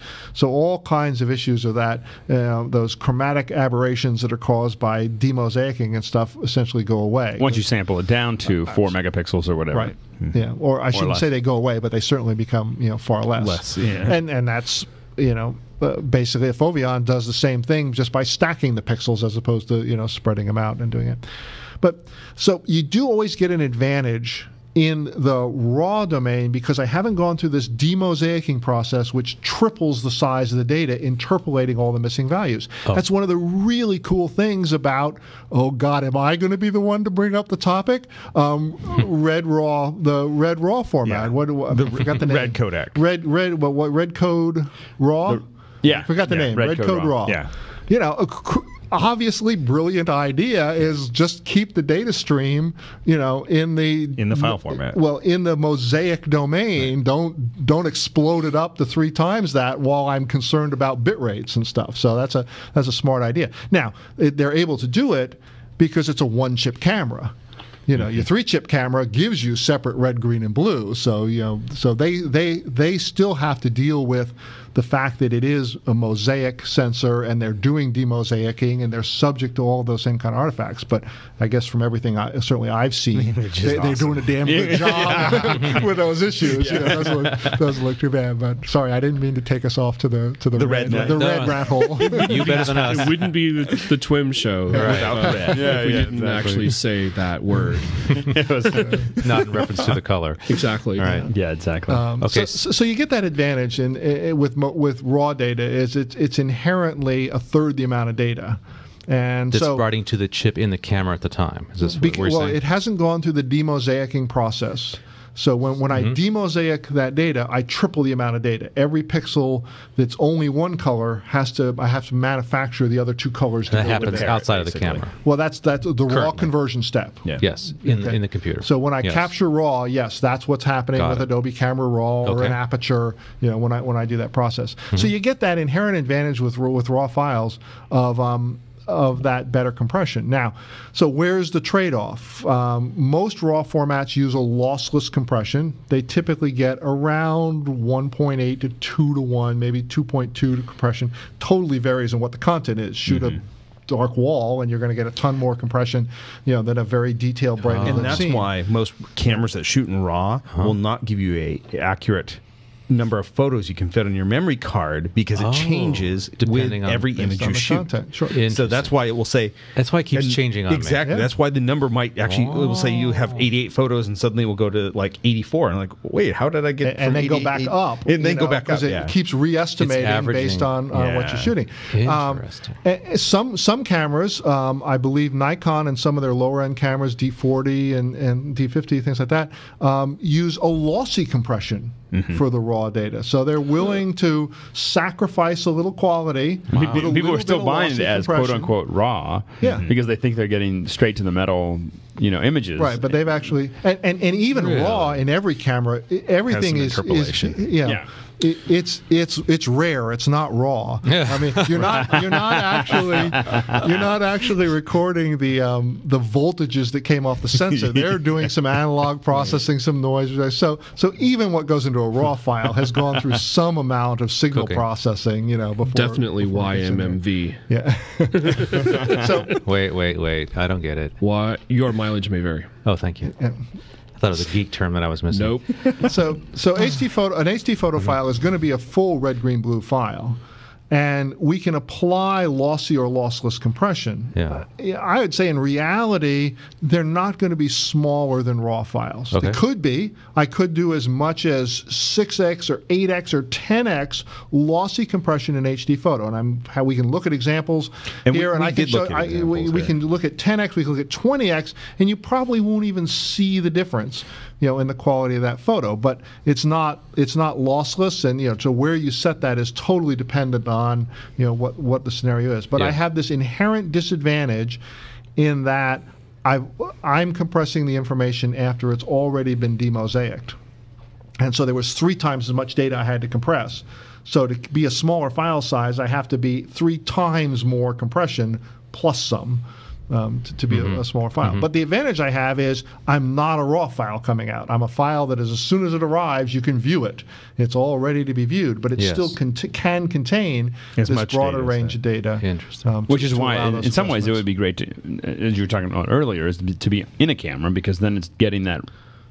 Absolutely. That data Once it's before there. it's been mosaic, before it's been all this stuff, and it's converted into a format. But let's be real candid about this. Until HD photo is in cameras, we're really not going to care about it. It's going to be an interesting format. You're the kind of guys that might find some great ways to apply it, but it's not going to replace JPEG, because that's where photos come from. They come from cameras. JPEG files come from cameras. So we're very committed to that. We worked really hard to make it available, to make it free. We're committed to standardizing it, and making it an industry standard to all help achieve that adoption. But it's not going to happen tomorrow. That will take some time. It'll take some cycles. But short of cameras, I can see the medical application being pretty important, just as we described, or even military. But those are all still small. Scientific things. These are all small fish compared to the big consumer my Nikon handheld camera doing whatever it's doing. My cell phone camera. There you go. It has built-in compression already. Just by nasty nature compression. Man, my Trio camera stinks. That's all I gotta say. I started posting it to Vox. I got Leo. So Leo's finally sold me on this idea that I should, be. Let people know where you're actually at. Yeah, I got what was it? The Alex Lindsay, all one word, .vox.com. Have you seen Vox? I've heard about it. Maybe I'm showing my age, but things like Vox, things like Twitter, stuff. I'm sorry, man. Leo is like way ahead. I can't get into this. You got to get Leo. Leo is like a light year ahead of me right now. With this thing. So he does all of it, like all of it. Just and he's got a problem. He's got he had Twitter, and he had like 2,600 or 3,000 3,000 plus people listening to his Twitter. People following around to know where Leo is. And so he's doing that, and then he got into Jaiku. Jaiku, and I just skipped the whole Twitter thing. See, what I do is I get like Leo in cycles, so he'll go through a whole bunch of technologies, and I'll just grab every third, kind of like a wave. It's like a whole set. It's a set. There's a set, and so anyway, so we got on the box, and then I have like alexlindsay.jaiku.com and then alexlindsay.vox.com, and I started taking pictures with my D20 or my 20D. Why did they make them so close? Anyway, so my 20D, and then I started putting them up, and they look great. And then, of course, I was excited because I was like, oh, it's a low resolution. I'll just put up my Trio, and then you see the compression. Man, it's not even compression. It's just a cheap little plastic lens. It's just horrible. Insy bitty little sensor, which means that those pixels are so small that their ability to capture light is real limited. So so that's an area where I think we are seeing some innovations. There's liquid lenses that are being developed now, which are really cool. No, it's a good time. I mean, this is such an amazing time to be into photography and movie making and everything else, because it's insane. It's sexy right now, so there's a lot of money being thrown at it, and there's a lot of people being. I remember when I saw the first digital camera in the early '90s, I was like, they're not going to sell film past 2000. I was a little optimistic, but I think by 2010, I don't see us really using film as a consumer market. I mean, it'll be kind of like SX. It'll be kind of like SX Polaroid, SX70. It's something that people use, but you don't. Not every day. Look at the fate of Kodak, follow their stock and their market cap, you can get an idea of what that like. It's tough. Yeah. So, Bill, you have a blog. Yeah, I have a blog that talks about pretty much everything that we've talked about. But it's got some really cool comparisons of JPEG versus HD photo. I'm a lousy blogger, so I don't update it as frequently as I should. But it's the same kind of thing. You get into it, and then it's like 5 other things. But the whole blog is focused on HD photo, and it's exactly to share the same kind of stuff we're talking about here. So. blogs.msdn.com/Bill Crow, and we'll put that in the show notes, of course. And so now I'm going to be motivated after this podcast. Yeah, everyone's going to be like, "What happened?" Go get an update, get some fresh stuff up there. But yeah, it's just pretty much geeky HD photo stuff. It's very cool that you've talked about the process as you've gone. It got announced. Here's this info, and it's really cool. One of the things that's just been so cool at Microsoft is then I can even do that. Yeah. I mean, I'm just a program manager. I'm a guy in the development organization. I mean, I'm here talking to you guys, and there's no Wagner Ekstrom person here hanging over my shoulder. Right. And the blogs are that way too. And it's great because I have to tell you, it gets so frustrating sometimes being a Microsoft employee and listening to the world's perception of Microsoft. And it's like, hey, I work here. I don't know who you're talking about, but that's not us. Well, my perception of Microsoft has changed really dramatically in the last 2 years because of the ability for people to talk about what they're doing. Yeah, and there's really bright people that work there. And before they were shielded, they had no way of telling that story. So you were left to the evil empire ideal, and it's not. No, there's no sign up to that. But yeah, I know what you're talking about. But there's no need for that. I mean, but I'm just one of thousands of employees that have blogs out there talking about what they do and and what they're working on. And there's Channel 9, which is they're doing videos. Sure. Where these guys in Channel 9 run around, and On 10 is doing the same stuff with a little more consumer oriented, enthusiast oriented, where Channel 9 is developer oriented. And so for us, it's really cool because it's the same old Microsoft. I've been there 8 years. It's the same old Microsoft. It's a great company. They are incredibly smart people, and it's really fun being in that environment. And so there has been a bit of a renaissance, and it's really driven by technology and podcasts and blogs and things like that.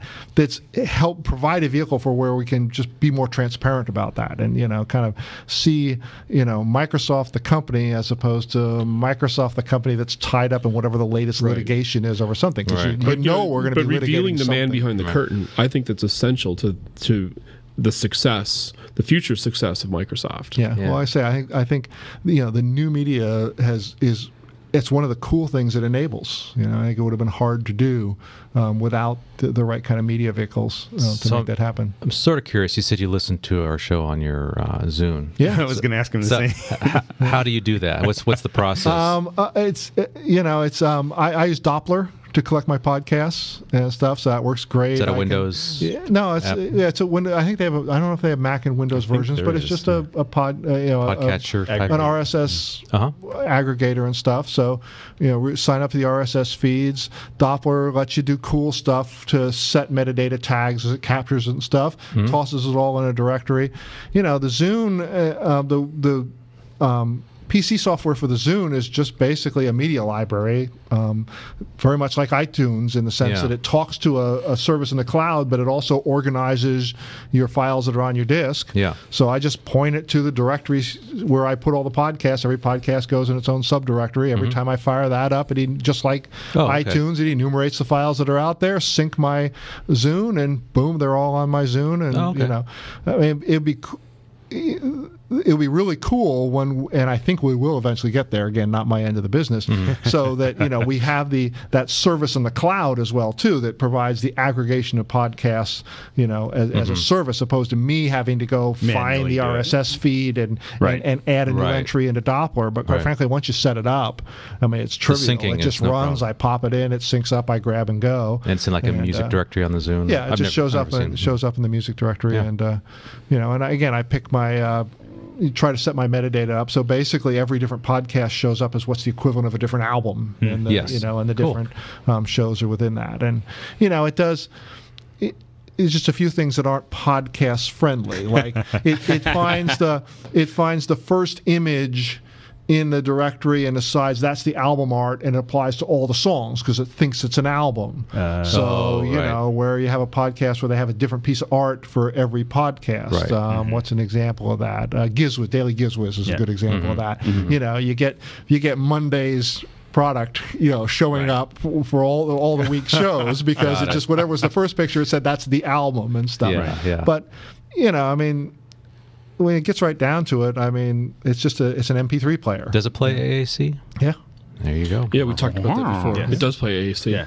Okay. Yeah. Actually, there's a lot of devices that play AAC that people don't. I mean, it won't compete. And MP4 videos. I'd actually like. I mean, the thing that I'd like to play with the Zune is mostly the wireless subscription. The subscription service. Right. I'm very fascinated by the idea of getting a subscription service. The subscription service is just so cool. I know. The problem is there's no other way to do it. Quite frankly, the idea of owning music is. To me, just doesn't make sense once I started using it. Well, I've gotten into this thing where I want both. Yeah.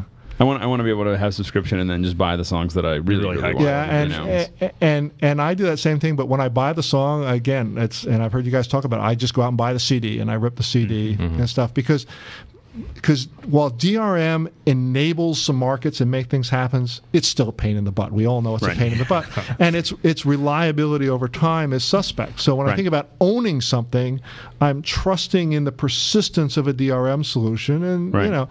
That's maybe a little problematic. With a rental model, it's a no-brainer. You know, I could change the service tomorrow, and you know, other than just the potential size of the different catalogs, I can just go grab all the same stuff again.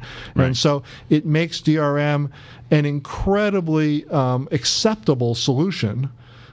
In that area, yeah. You know, for that, but just the idea, you know, I see an act on Letterman, and it's like, poof, turn around, add it to my library. It's in my Zune the next day, and you know, I'm off and running. And it's just, you don't stop to think about, well, do I really want to invest in that music? You know, so it's So the subscription is pretty cool. Yeah. So I had one other thing I wanted to talk to you about since I got you guys together. It's Alex and his TV set. I couldn't believe it. So you did finally buy a TV and not at home. So, but not in the house. It's still here at the office. Here's my fun rant, which drives me nuts. On one hand, you guys talk about HD, and you got your 950, and you shoot Mac Break Weekly in HD, and on the next breath, you'll tell me how, I'll watch Lost off iTunes.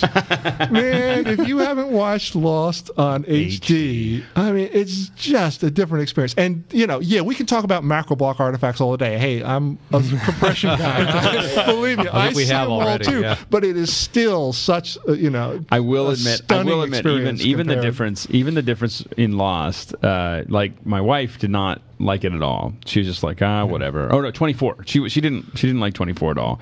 But I was showing her the stuff I downloaded on iTunes, and literally just renting the DVD. Just the difference between iTunes and the DVD was enough for her to go, oh, this is really, really great. And of course, what I want and what I'm assuming I'm going to get with iTunes is that area. But you got to get, I sit there, and to me, like, narrative stuff is kind of like, unless it's Star Wars or Pirates of the Caribbean or something that I want to see, like, in every pixel or 300, I kind of look at it like, I'll just, I'm usually having a Manhattan, and I'm just kind of, it's my tune. Like, me watching TV is mostly me, the last hour of consciousness of me just kind of tuning off into, that's literally the only time I see a TV is the last hour I'm awake. The only one here who has a cable subscription, actually. I have to say, I've just pretty much, if it's not in HD, I just don't even watch it anymore. And I will say, here's the frustrating part of this whole thing is that, I didn't really notice it until I was, I didn't really think about it until I was at the lab. So we were recording the lab last week at the lab with Leo or whatever, and I was looking at the monitor that's being fed straight from the mixer to the monitor, and it's being shot on XT cam, and it's being mixed out, but it's HD SDI and then being mixed out, uncompressed signal. And it's the most gorgeous photo I've ever seen. It's just not what I see in cable, and so it was this gorgeous image. I mean, it's just unbelievably gorgeous image. And I looked at it thinking, if that's what cable looked like every single time, I'd be there. It would be real interesting, actually, to look at a broader cross section of cable providers and and things like that, because I have a DirecTV service. I live out in the boonies, but I also have a condo near the Microsoft office because it's too far to commute on a regular basis. And so I have cable there, and it's Comcast service in the Redmond area, and it really isn't bad. Yeah, there is some stuff, especially 24 is one of those shows which is such a dark show. You'll tend to see the blockiness and stuff. Right. Lost looks phenomenal. For the most part, it's incredibly high quality. HD stuff. I haven't watched much HD at all on satellite, but just their standard def stuff gets almost unwatchable sometimes. Well, my parents have DirecTV, and I'm like, ugh. But I'm wondering, if we can get away with talking about cable in the lowercase general sense, or whether there really is some significant difference among different cable providers by brand or by region and stuff. It would be interesting to do some tests there, and because I do think that it's frustrating. I mean, they're packing as many of these. They're packing as much as they can into these little signals and trying to get as much to us and as much choices. And for me, this is one of the big advantages of progressive download and not dealing with streaming at all and not dealing with cable, is that I can give you a better image. I can give you something bigger and less compressed. Yeah. So Guaranteed to play well. So have you guys looked at or played at all with the video marketplace on Xbox Live? I have. So it is very cool. I mean, this it is very cool. This to me is just so cool. I mean, it's got a ways to go to build a catalog, but they've really just got it rolling. And it's basically from your Xbox, jump over to the Media Blade, go to the directories, browse the directory of movies, pick a movie, high def download. Well, and it is the closest to what I think all Alex at your wants, TV set. Yes. Yeah. And again, totally all at the TV set. Apple TV's an interesting step in that direction, and it's cool, but it's still very much tied to the PC experience. For the moment. Although, at first, a lot of people say, "Oh, you're never going to download stuff directly. How are you going to do that?" But the thing is that I'm going through and downloading trailers. I'm accessing those through the internet. There's this thought process. It's already doing it. It's already figuring that out. It's just that it hasn't turned There's it not a transaction involved in that one, so they can simplify the problem. They haven't turned the machine on yet. So and I think Apple's big advantage, and this is the advantage they had with the iPod, is they have iTunes. And they built, the model. If you look at the model of what they did, is they built up iTunes, and then they released the iPod. Now they're building up the video end of it, and then they're going to release the Apple. And they did release the Apple TV. And so I think that is one of the challenges. I actually think, from the stuff I've seen in the store, and I don't have an Xbox, but if someone sent one to me, anyway.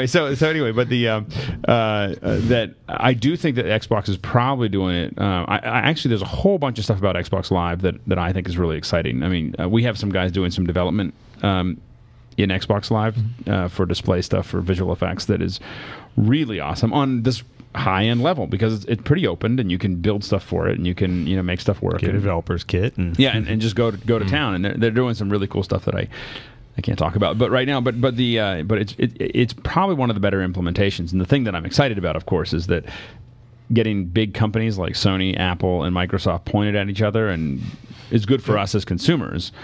Because I think we're going to see a lot of really great video. Yeah.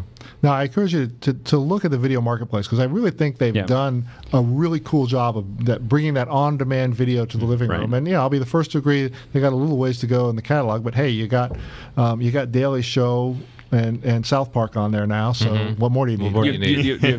And they don't have 24 yet, or they've got most of the CBS lineup is there, but I don't think they have too much of Fox's stuff. But pretty much the entire CBS primetime HD lineup. I do find it funny there, because there's MSNBC. Yeah. it's a big world, and there's lots of opportunities. I'm done with 24. You're done? This season was bad. It was good. Here's the deal. It was good. Here comes the spoiler. If you're listening, you can turn it off. No, don't do it. I've been down here all week. I didn't see this week. No, it's not this week, because you saw last week. You saw last week when the series really ended. Hold on. Okay. For those of you who aren't watching, plug your ears now. Right? Okay. No, the series ended last week. We're into the after show of 24, is what you're saying. Yeah, we're into the after show. There's going to be another 6 episodes of something that's not connected to this at all. And I was like, Carlita was like, "Oh, I don't want to watch anymore." This is the worst season ever. It was. I think they're done. They've told the story. We've had about every risk that you could possibly have. It's kind of the same shtick. Battlestar didn't jump the shark. No, it did not. It did. It totally jumped the shark. No, it didn't. FTL drive. No. It's done. No, it's never watching just it getting again. started. All right. We got to cut this thing off. One last quick thing. We're going on a marathon here. I like his hack to his computer. Oh, yeah. I took some video of that. So if you're listening to Twim, we're not going to talk about it. Oh, it's fine with me. No. You mean the hack on the computer? Yes. On his computer. We haven't on Bill's computer. Something on Bill's computer. Oh well, so you're going to see this in the video. So hidden on not hidden for much longer, but it'll probably won't come up until next week, which is the. There's another podcast connected to all the stuff, which will be the Alex holds. Now he's already started on the path already. It's the Alex Lindsay project, and so it's just like a live blog of whatever we're doing. And so I'm shooting video almost every day of stuff, and some of it will end up on this blog, and it'll end up on Pixscore.tv. So you'll see this podcast. And I shot some video of us talking about stuff. But one of the things you'll notice about Bill's computer is that, well, first of all, he has a good taste to have a MacBook Pro. He's got a MacBook Pro. One of the computers I have, yeah. One of the many. One of he brought with him. One of his digital harem is a Mac. It's really cool. I mean, I'm building a solution cross-platform, so I use both platforms. So I mean, boy, going to Intel boot camp. Thank you, Apple. Man, you just made a life for us Windows guys fantastic. So it works out pretty well. And but you hacked into there's a in the display where the Apple is, there's a Windows. Is it the Vista? It's a Vista logo. The Vista logo. It's behind the translucent. It's behind the translucent Apple. He voided his warranty. He's busted. So you'll see it in the video when I show. I'll show little snippets of it. You'll see the video. It's one of a kind. It's a MacBook Pro with Vista inside, and so I thought the logo should show that. And I ruined my MacBook Pro and his was much harder than mine. And it just tells you that I'm not allowed to make bombs anymore. No more, Alex. So anyway, I think we're almost to the end of this marathon. If you're still listening, I'm impressed. One thing I want to make sure that you know if you're listening is that the Pixelcore is pixelcore.tv, but pixelcore.com is doing a huge push this summer. We're testing a whole bunch of new stuff. So we've got new classes and new training and new applications and all kinds of new stuff. Killer new training, killer new applications. It's like $40,000 or $50,000 worth of software that people have access to for the summer, and tons of training, and it's $50. Damn. For the whole summer. Even if you write $50 and then move the zero and take the decimal out and get to 5,000, you have to add another zero. For the amount of money that it is. Wow. Yeah, so of course, that's the new subscribers only bonus. Yeah, it's a new subscribers only. If you're already a Pixel member, shut it. But you already know you're getting a good deal. Yeah, exactly. So if you'll get it for June through August. If you sign up now, you'll get it May as well, because you'll actually get 4 months for $50. We want to bring in some new blood and do this test, and we needed more people to actually do the raw test of the new technologies that we're working on. So we just want to bring a bunch of people in and test them as guinea pigs. Some of you might want to stay at the end, but we want to just see how this thing works over the summer. So $12.50 a month. It's not too bad. That's actually a great deal. That's like, wow. That's makes like me wonder. Coffees. On secondhand, it's $100. So anyway, if you go up to pixelcore.com, you'll actually see a little, you hit the main screen and you'll see the thing and you can sign up. So anyway, it's live. And I'm excited about the one class that I hope. I think we can talk about it. I mean, we're about to announce it. I mean, Ian McCaig, who is the so cool. So I'm watching the raw stuff, and so he goes, okay, now I want you to take out a piece of paper, and I'm like, wait, I need a piece of paper. So I press pause, and I'm like, I want to do this, and I got caught up in this thing, and I did one of the drawing pieces. Yeah, and I'm like, okay, now I'm hooked. I have to do the rest of it. Right, and now the classes with Ian cost more than the $50. The $50 just gets you access to taking the class. It's like $100. But it's like $75 for the basic training for 10 weeks with Ian McCaig, who's a character designer from Star Wars. So it's totally captivating, and you'll want to do it. He gets you excited about drawing, no matter what you've ever done and everything else. And so we're doing that one. We're also doing some Moto modeling stuff, and Moto's fun. So anyway, and then we've got some other ones on the burner. We're doing a reading with Stu Maschwitz from the Orphanage with his new book. Speaking of Stu, I was actually going to hold this for the after show. I think we're in way in there. So Stu on his blog, I don't know if everyone will. I don't remember what the name of. We'll put it in the show notes. Put it in. Talks using color, the new feature of Final Cut Studio. And why it's really cool, but why it's also really potentially bad. Which is because the average people are because everybody is. It's this idea of like, here you're going to get this really amazing $100,000 color tool, and then it's going to be like, okay. How do I make it work? It's like the first time you had 50 fonts to choose. Yeah, exactly. He makes that analogy. It's the same as having a laser printer, and then you have a ransom note. Well, I think that the one thing I have to say though is that it is for me. When you look at color, like we just have a lot of small color issues that we're dealing with, and I didn't need color quite to that level, but what I did need was a lot more control than I had with Final Cut. You know, and I do think that also what you're going to end up with is even though we screwed it up, in the mid 90s we had probably some of the worst print design known to man because guys like me were allowed to actually do print design. We had no idea what kerning and leading and I was like, I just you know, you got to get. There was this. Did I talk about the ad that I did for Albuquerque? And then we had this idea pure of black because I didn't know anything about dot gain. And anyway, so. But it was horrible design. Raygun was this interesting one, but it was you couldn't actually read it. Right. But what we ended up with is something much more vibrant and much more interesting than what we had in the 80s. In the same way, I think that's what's going to happen with Sure. But anyway, Stu should be on the show. We need to have Stu back. I know, but it's been a long time since we've had Stu. It is. You guys, I'm going to be gone for 6 weeks. I know, but Stu's listening to the show right now. And Stu? You got to send us email. Stu. I hope you're not driving, Stu. Yeah, right. Stu. So we need you to come back on, Stu. And So we'll get somebody else to have the conversation with him. Yeah. Because I don't know anything about color, but I do know somebody who does. We should get. Well, what? Oh, I know people that we can bring on who can. Well, talk no, about we got a guy. He was listening to Beer School, and he was like, "Oh, by the way, here's this guy consults for the Academy." Oh, okay. Well, that's cool. So all right, we'll have figure a couple. that. We'll figure that show. Maybe out. you should come back down. Absolutely. Hey, anytime. This is a lot of fun. It was really great to have really it. great. Imaging conference. That might be. Yeah. I learned a lot today. You know, beyond talking about HD photo, what I was really glad for, it was just a really interesting conversation. I really want to thank you for actually coming down. Like I say, it's a kick to come down here. It's it's just that next level after listening to the show every week to actually be able to respond, be part of it and stuff. So no, this was a gas. I'm really glad I was able to do this. No, we definitely want to have you come back on. Let me know. Make sure to let us know when you're coming through San Francisco. Sure. And we'll work around that stuff because it's really really fun We got having you. tons of other cool stuff we can talk about. Excellent. And Kenji, are you still have the same old website, don't you? Same old website. I've just Oh, actually, although I do have some things I'm playing with and potentially. You're always telling us you're playing with something. I know. Do we see anything? No. Just hear about it one more time. One more time. Craig, do you have anything new? We're putting up some Mac breaks this week and some Gear Media Techs, right? That we shot on NAB, aren't we?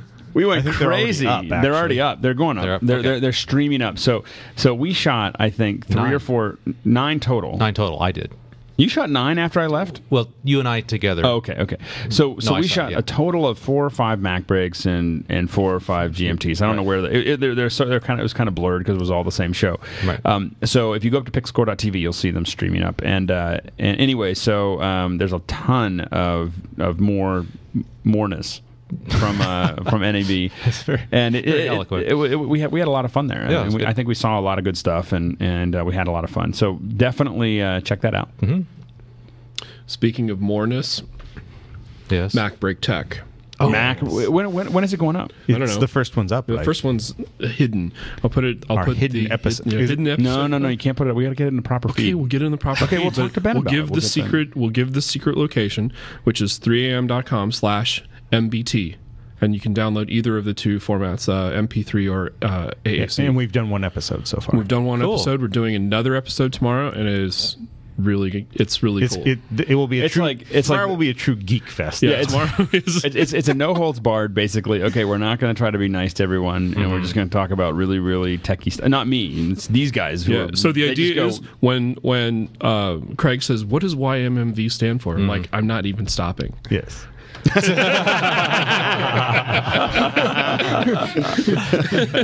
Yes. All right. That's why I'm not on the show, ladies and gentlemen. This mess that you've been listening to for almost the last 2 hours. It's 2 hours? Almost 2 hours. Gosh. Thank you, Bill Crow. This is awesome. Yeah, I just, really, really keep great. Going and keep going. I kept on looking at it. I have to say that there was points where I was going, we've been talking a long time. And but it's really it was too much good data. I was like, I'm just going to keep on going until this slows down, and it didn't slow down. And I'm sitting here going, and that we could go down this whole path. No, I can't do that. Let me save that till later. So we still took a lot of shortcuts on the way. Anyway, this mess that you've been listening to is This Week in Media. We are over and out. We really are over and out. Wow. No, I didn't think I was going to make it. I was like, I forgot to use the date. Alberta left. The little dog is still here. No, she took the dog. And headed to the Thank you. That was This was just like I said, actually pretty good.